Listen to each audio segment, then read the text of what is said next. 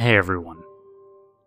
My name is Daniel Carter, and the story I'm about to tell you happened about 3 years ago. See, when I was 22 years old, I was currently serving in the Army National Guard in Orlando, Florida, and I was very excited to be a soldier.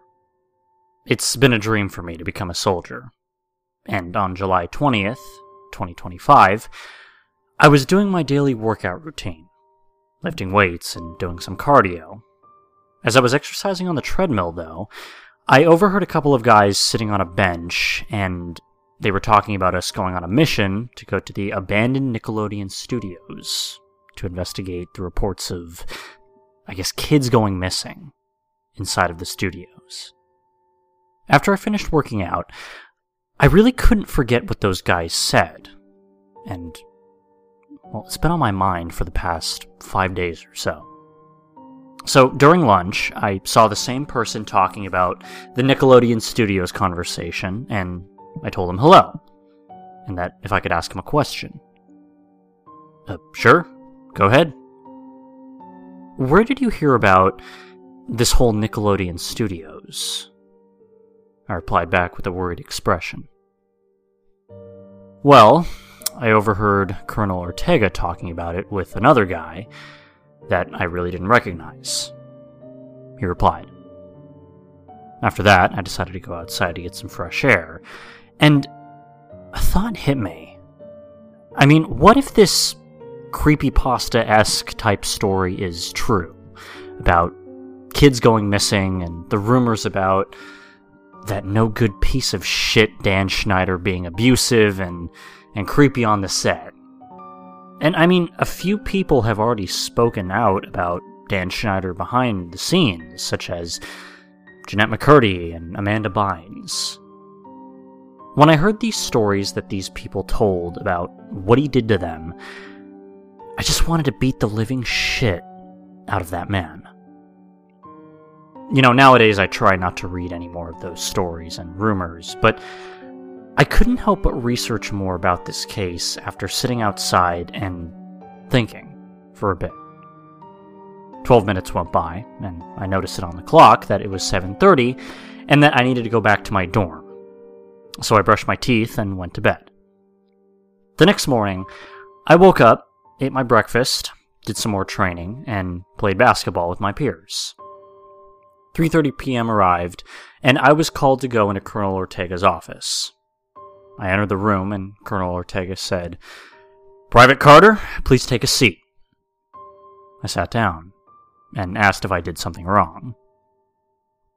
"No, you didn't do anything wrong. I just want to ask you about something. What do you know about the Nickelodeon Studios?" he asked. I responded, "Well, all I know is that I heard this story about kids going missing in the studios and all the accusations about Dan Schneider." Long story short, Colonel Ortega asked if I would like to volunteer on this search and rescue mission.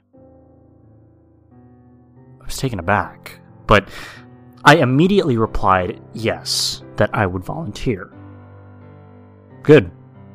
So we leave to go to the place at 5 p.m. How's tomorrow afternoon sound? Colonel Ortega asked. That night, I decided to secretly research about this studio, and I heard about this story called The Reason Why Nickelodeon Studios Disappeared. I was curious, and I kept thinking that the possibility of this being real. After 7 minutes of researching, I finally went to bed. I didn't really find much. The next morning, I woke up, had breakfast, and began training yet again for an hour. And after I did that, I went to grab my gear to get ready for this mission. I will admit, I was very nervous about this mission, because I kept thinking about the rumors and the creepypasta stories, about Nickelodeon Studios possibly being true. I just shrugged my shoulders, thinking maybe I was being a little bit too paranoid. "You guys got 10 minutes to do what you have to do before we deploy to the site," Colonel Ortega replied. Well, since I had 10 minutes to do what I needed to do, I went to the bathroom to do my business.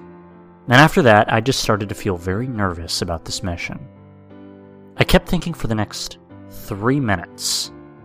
"Alright guys, time to go," Colonel Ortega said. We did exactly that. He said to get on the Humvees, so I got in, sat down, and then we rode over to the studios. It took us about 15 to get there. As we arrived there, we got out of the Humvees, and there were about 23 men with us on this mission. Studios Park was closed. "Well, Daniel, you're here. Didn't expect my first deployment would be at Nickelodeon Studios," I said to myself right away after my curiosity kicked in. We saw about 10 FBI agents and 6 investigators, and I was thinking to myself, what the hell was going on? I mean, what information do they know that we don't? I thought to myself. The colonel introduced us to the agents and the investigators. He introduced us to Agent Lee, who was leading this investigation, and then he asked us if we had any questions. Right away, I raised my hand. I asked him what this mission was all about. "Well, that's classified, sir," he replied back with a serious face, and I kept thinking that they must know something that we all don't. Shortly afterwards, Lieutenant Enrique told us that we were about to begin. That we were going to enter this building, and that we don't know what's lurking in it. So take precautions at all times. Understood?